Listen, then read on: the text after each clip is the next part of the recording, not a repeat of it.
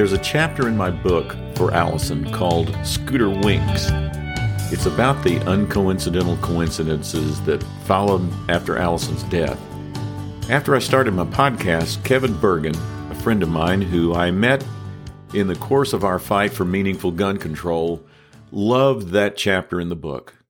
He said, "Andy, you need to talk about this on one of your episodes. It's something a lot of people can relate to." So I took his advice, and here we are. My nickname for Allison was Scooter. I have no idea where I came up with it, but I started calling her Scooter ever since she was a toddler, and it followed her as an adult. She never minded, and I think she would have thought I was going to scold her if I ever called her Allison. Even her friends got in on the act and called her Scooter too. My podcasts are all about storytelling, and this is a good one, as Kevin would attest, and it's an uplifting one at that.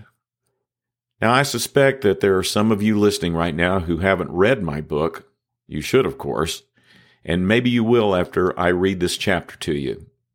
So here goes from For Allison, Chapter 9, Scooter Winks. On September 19th, 2015, Barbara and I headed to Roanoke for the annual Greek Festival. WDBJ had been an official sponsor of the festival for many years, and the station has a booth near the entrance to the festival site, held on the grounds of the Holy Trinity Greek Orthodox Church. The booth is continually manned with local news personalities, bringing good PR for the station and an opportunity for viewers to see their favorite TV friends in person. I knew the event was going to be excruciating for me. The year before, Allison had become a fan favorite at the Greek Festival. It reminded me of a conversation we had had before her first appearance for WCTI in Jacksonville, North Carolina in 2013. It was shortly after she started with the station, and she was preparing to attend an event at the Chamber of Commerce. WCTI had provided her with a stack of her glossy headshots to sign and hand out. "Dad, this is stupid," Allison said. "Nobody's going to want me to give them my picture, signed or otherwise."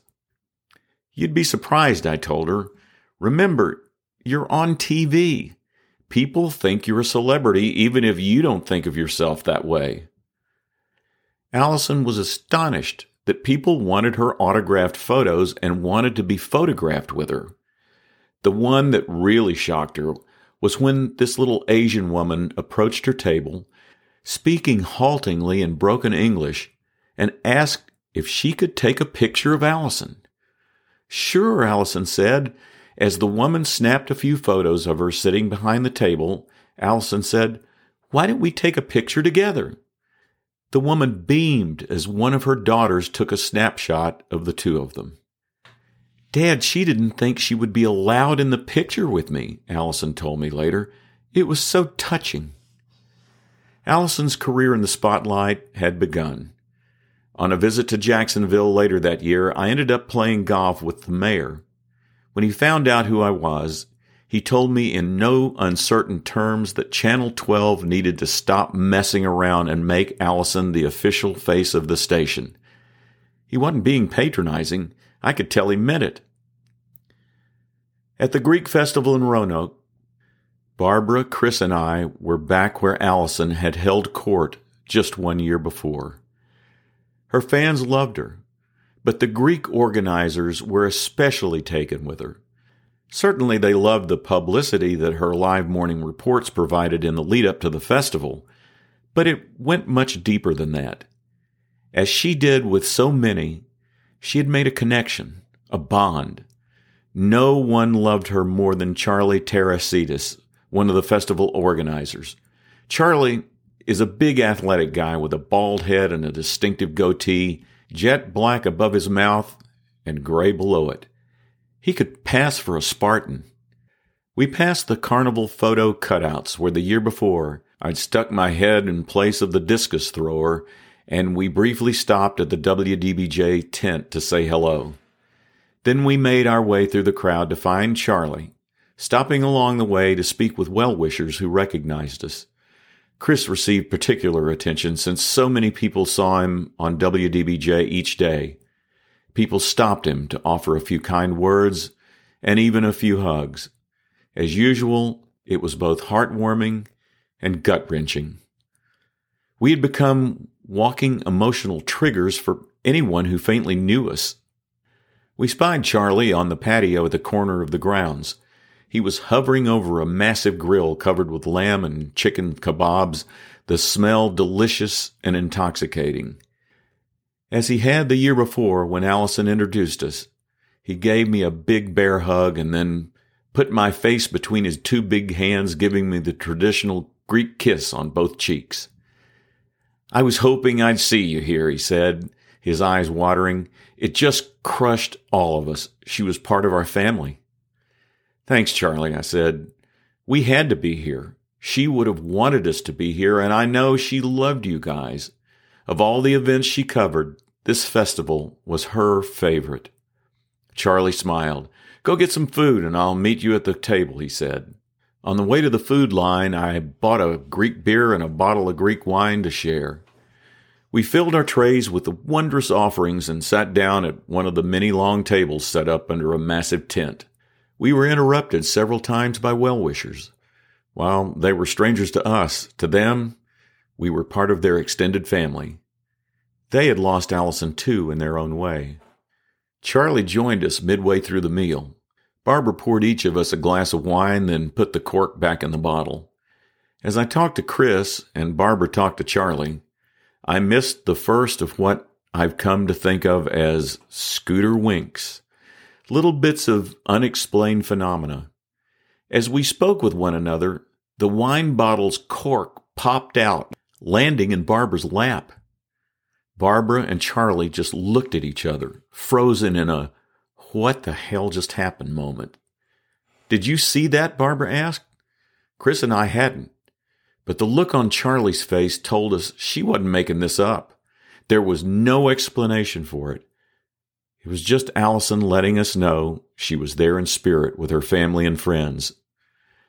When we were too full to eat another bite, we thanked Charlie for his hospitality and then said our goodbyes. It was the first time since Allison died that I felt her soul was still with us, and it granted me a small sliver of peace. Scooter continued to wink at us in the weeks and months that followed, a series of little non-coincidental coincidences. Before Allison's death, I'd always been skeptical of the quote-unquote signs from the afterlife, whatever that is. Well, I'm a believer now. Those winks happen. Some people will think this is just nonsense. Had I not experienced them, I might say the same. But Barbara, Chris, and I have experienced the unexplainable. For example, Allison once told Barbara that she thought it would be cool to have a pet snake. We ended up getting Clarice, a friendly corn snake. After our meeting with Michael Bloomberg, we came home and discovered that Clarice had shed her skin and then vanished from a completely escape-proof aquarium. Now, maybe an octopus could have found a way out, but the aquarium's lid was sealed tight. A month later, just as we were about to hit the road to scatter Allison's ashes, guess who showed up? Clarice was in our bedroom, headed underneath the dresser when Barbara retrieved her. How Clarice escaped her tank remains a mystery, but the timing of her return felt like a sign. There is an iconic picture of Allison, a screenshot that Barbara captured of her sitting at the anchor desk, a wistful expression playing across her delicate features. I printed it and framed 2 copies of the screenshot, one that sits on my desk and the other on Barbara's.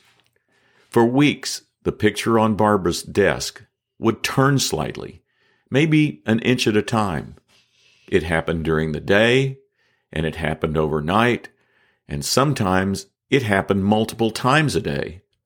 I put a business card holder parallel to the base of the frame to gauge the movement, and sure enough, within a day, they would be out of parallel. I jumped up and down next to the desk, trying to see if the movement caused by walking could cause the picture to move. It didn't. And besides, we weren't walking around in the middle of the night and the picture still moved. I don't know how else to explain it.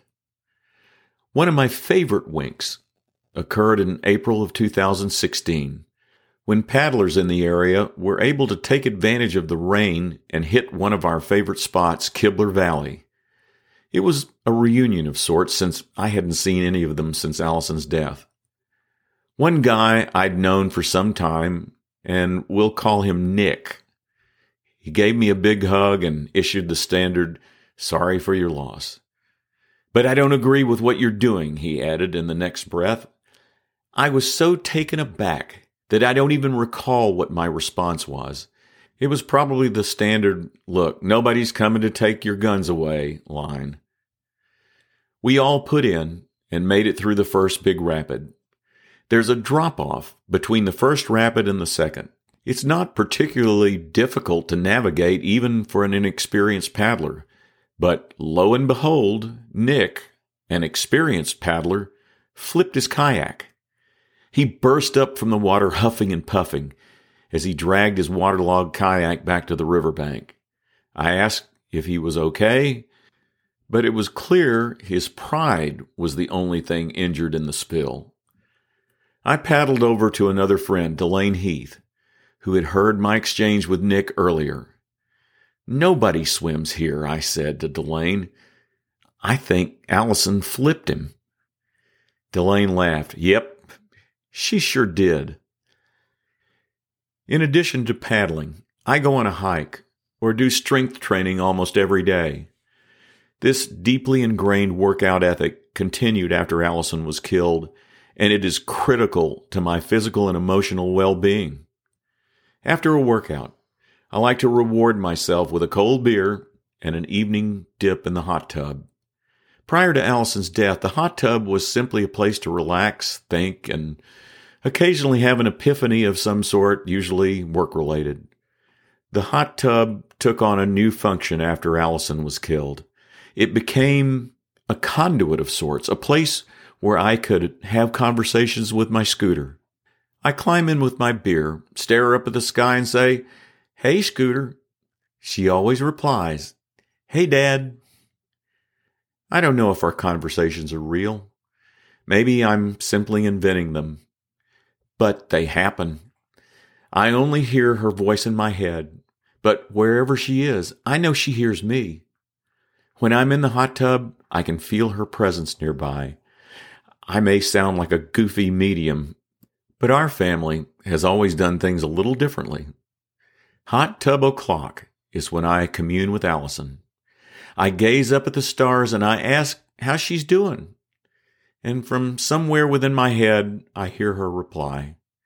Depending on the day, I melt down. I've probably filled that hot tub with tears over the years since her death. As I sat in the hot tub one clear night, I was in a dark place, darker than normal. The usual unrelenting heartbreak had been replaced by acute agony, the pain of her loss so incredible that I felt like I was being crushed. I sobbed uncontrollably, barely able to catch my breath. Not knowing what else to do, I pleaded to the stars above. "Scooter, let me know you're there," I rasped. "Please let me know you hear me." The words had just left my mouth when suddenly a brilliant meteor streaked overhead and split into 3 magnesium-bright branches, scratching fire into the sky. It was more spectacular than any meteor I've ever seen before or since. It was no coincidence. Allison heard me. Another day I was sitting in the hot tub in the afternoon. The clouds coalesced into the unmistakable form of a winged statue holding a globe. Now, we'd found out a month earlier that Allison had been nominated for an Emmy for Best Live Reporting. It wasn't a token gesture. It was for her work. The awards ceremony was the following month. I hadn't asked Allison for anything that day, and I wasn't even thinking about the Emmy Awards, at least not until I saw that formation. It was Allison telling me she was going to win. And she did. Later that summer, our dog Jack became really sick. He was losing weight, not eating, and having trouble relieving himself, the telltale signs of cancer. When I left him at the vet to be tested, the results were already clear to me. I was a blubbering mess. I couldn't bear another loss.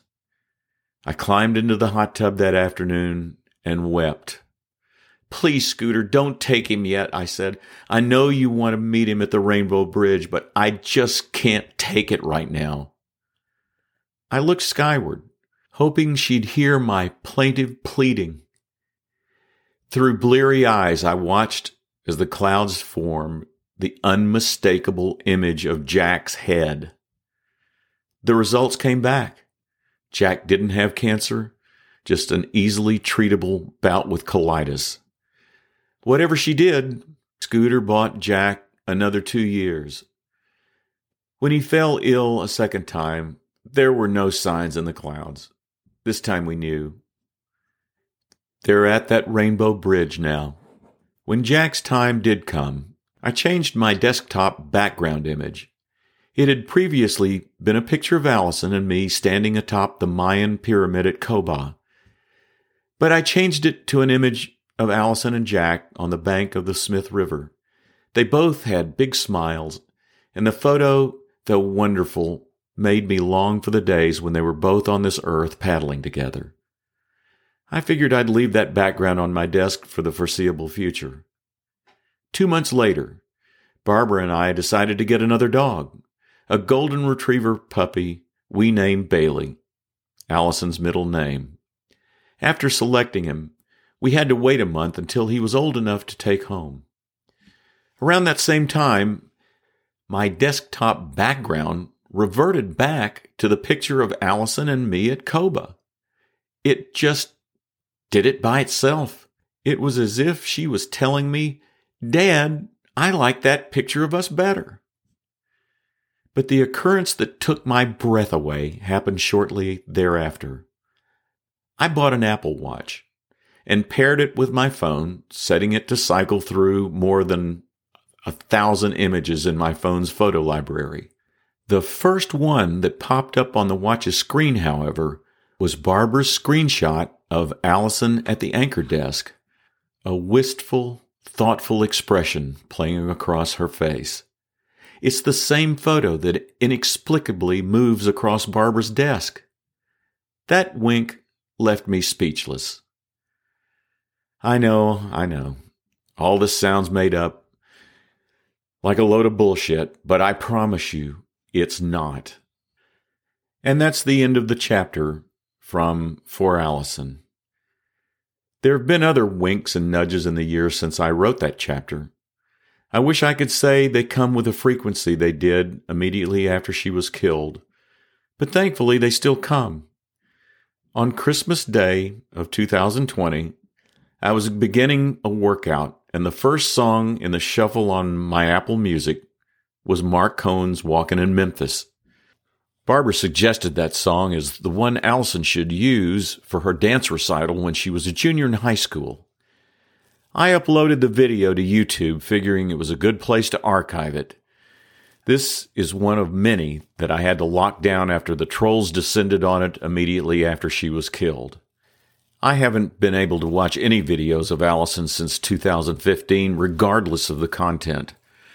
Just too painful. But that day when the song popped up, it was like her telling me, "Dad, it's time to show your friends how great a dancer I was." So I posted it on Facebook. The vast majority never knew she was a dancer, but not just a dancer. She was a lights-out dancer. The feedback was as overwhelming as anything I've ever seen, including my recent appearance on 60 Minutes. I always thought Allison could have been on Broadway if she hadn't gone into journalism. And so I watched her grace and fluid motion once more. And once again it brought tears to my eyes. But I was so happy to see her again and for giving me another wink and a nudge. And yeah, Scooter, Now all my friends know. What a great dancer you were. Barbara, Chris, and a few of Allison's close friends paddled the Nantahala the day after we sprinkled her ashes into its clear rushing waters. As we passed the spot on the bank where we had the ceremony, a lone yellow tiger swallow-tailed butterfly fluttered above us in the middle of the river. It hovered and stayed with us for some time before playfully flitting away. In Scotland and Ireland, the appearance of a golden yellow butterfly near a deceased person's resting place is ensuring that the soul is in a good place, such as heaven. I never knew that until I Googled yellow butterfly meanings. Well, it goes beyond that. A yellow butterfly shows up whenever we paddle or hike. It's always there and always gets close enough to give us a kiss. It's bittersweet because I believe it's Allison. She's gone, but her spirit endures in another form. The only time she ever deviated was once when this big, beautiful purple dragonfly flew to my kayak and sat patiently on my hand, never moving as I drifted downriver. Dragonflies also have the same symbolic meanings in mythic yore. I tend to have faith in those interpretations, but whether it's a dragonfly or it's her preferred yellow butterfly, I know it's my Scooter, always watching over me and letting me know that love never dies. Well, that's the story. A special acknowledgement to Marianne Kennedy, Pat Bunch, and Pam Rose for allowing me to use their music from Safe in the Arms of Love, a song Allison loved. If you liked what you heard, please share my podcast with your friends. And if you really liked what you heard, please consider becoming a contributor to the podcast. I'm Andy Parker, and I'll be here next week with another episode of The Cultural Scavenger. Thanks for listening.